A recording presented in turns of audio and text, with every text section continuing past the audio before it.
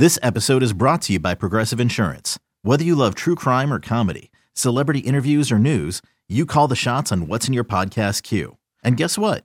Now you can call them on your auto insurance too with the Name Your Price tool from Progressive.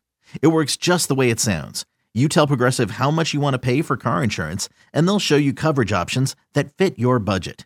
Get your quote today at Progressive.com to join the over 28 million drivers who trust Progressive. Progressive Casualty Insurance Company and Affiliates.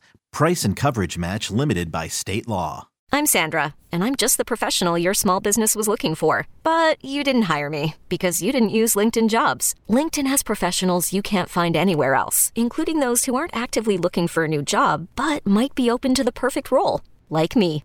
In a given month, over 70% of LinkedIn users don't visit other leading job sites. So if you're not looking on LinkedIn, you'll miss out on great candidates like Sandra. Start hiring professionals like a professional. Post your free job on linkedin.com/recommend today. Hey everybody, thanks for tuning in to the Upper Hand Fantasy Podcast. My name is Faraz Siddiqui. We're going to get right into the news. So Will Fuller broke his collarbone in camp. It affects the Texans offense, because he was supposed to be that field stretcher. And that field stretcher helps the offense in a lot of ways, right? It opens up to underneath, it opens up those intermediate routes. So as far as DeAndre Hopkins is concerned, he'll probably get a little bit more double coverage, but he's probably also going to get more targets, and DeAndre Hopkins knows what to do with those targets. So I personally don't see much of a fantasy impact on the rest of this Texans offense.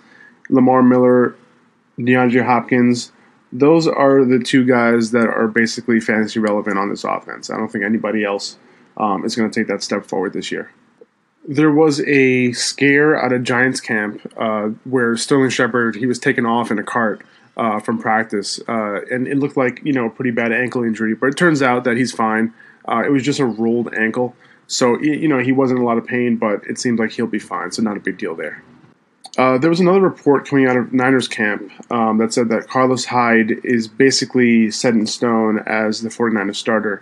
And yeah, he's probably the most talented in that backfield, but it still remains to be seen as far as whether anybody else, whether it's Tim Hightower or the rookie Joe Williams or Capri Bibbs, who they traded for. This is a crowded backfield, and we just don't know who Kyle Shanahan is going to choose to be his guy. That remains to be seen. So we just got to kind of pay attention to 49ers camp and preseason games to see who gets that work.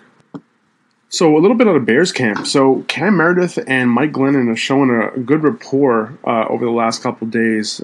So that's a really good sign. You can get Meredith really cheap in late in drafts. I think he's going in the 9th round right now. If you paid attention to Mike Harmon's reception perception on Cam Meredith, he grades out pretty well on his routes compared to other wide receivers. So if him and Glennon continue to show a rapport, he can be the Bears' number 1 wide receiver, and he could get a lot of targets and catches. So, in the 9th round, as a number 1 wide receiver, if he's getting like 20 to 25% of the target share, plus some red zone work, he could be a steal. So a little bit of an update on the Mike Tannehill injury. So, he left practice on Thursday with a non-contact leg injury. And Adam Schefter reported afterwards that it's either 6 to 8 weeks of rehab or season-ending surgery. And unfortunately, at this point, it seems as though season-ending surgery is their best option. It's not looking good for the Dolphins this year. All right, so it's about that time of the podcast where we add a little fuel to the fire in the Dalvin Cook hype train. So Mike Shermer, the offensive coordinator of the Vikings, he raved about Dalvin Cook as a pass protector. He's getting most of the first-team reps right now, and if he keeps winning over his coaches, we can see Cook getting a lot of touches here. And those touches could come on all downs. Everything seems to be coming together for Cook. Murray isn't practicing, and who knows when he will be. Cook can run, he can catch, he can pass protect. He's the rookie running back I'm aiming for in drafts at this point because his 3-down opportunity seems the clearest. Although it's tough to choose between him and guys like Gillislee if they're both on the board in the early 5th round. But hey, the hype train on Dalvin Cook is real, and I wouldn't mind drafting him. It seems like he has a clear path to a real opportunity. So a little bit of news out of Green Bay. It seems like rookie running back Jamal Williams has been pushing Montgomery for starting duties. He's apparently already a good pass protector, and Montgomery is still in the process of learning how to pass protect right now. He took the first running back snaps with the starters in practice, and this happened 2 days in a row. So, he's also a guy I expect to be used around the goal line as well. So this is kind of what I feared from Montgomery early in the offseason. I personally can't draft him in the third round right now. That's way too high.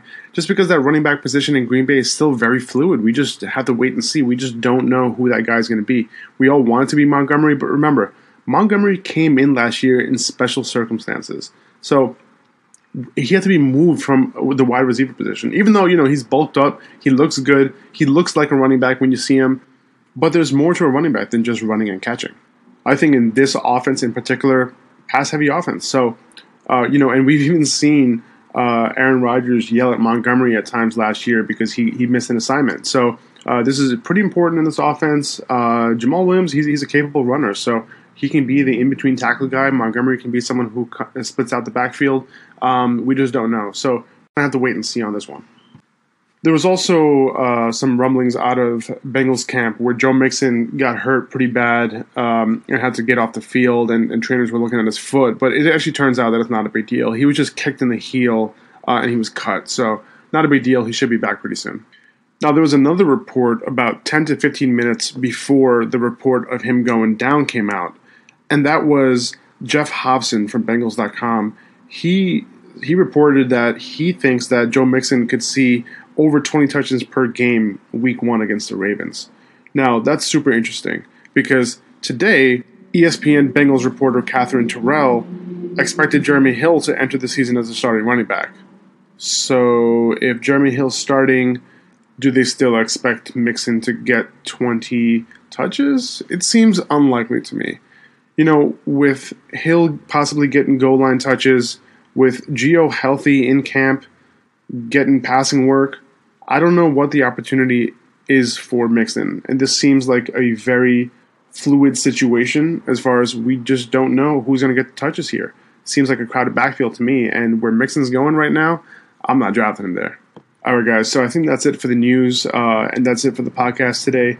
Now, I just want to note that we will be adding new segments in the future, but just want to start out with the news for now just to get our feet wet and to decide what kind of segments we want to add.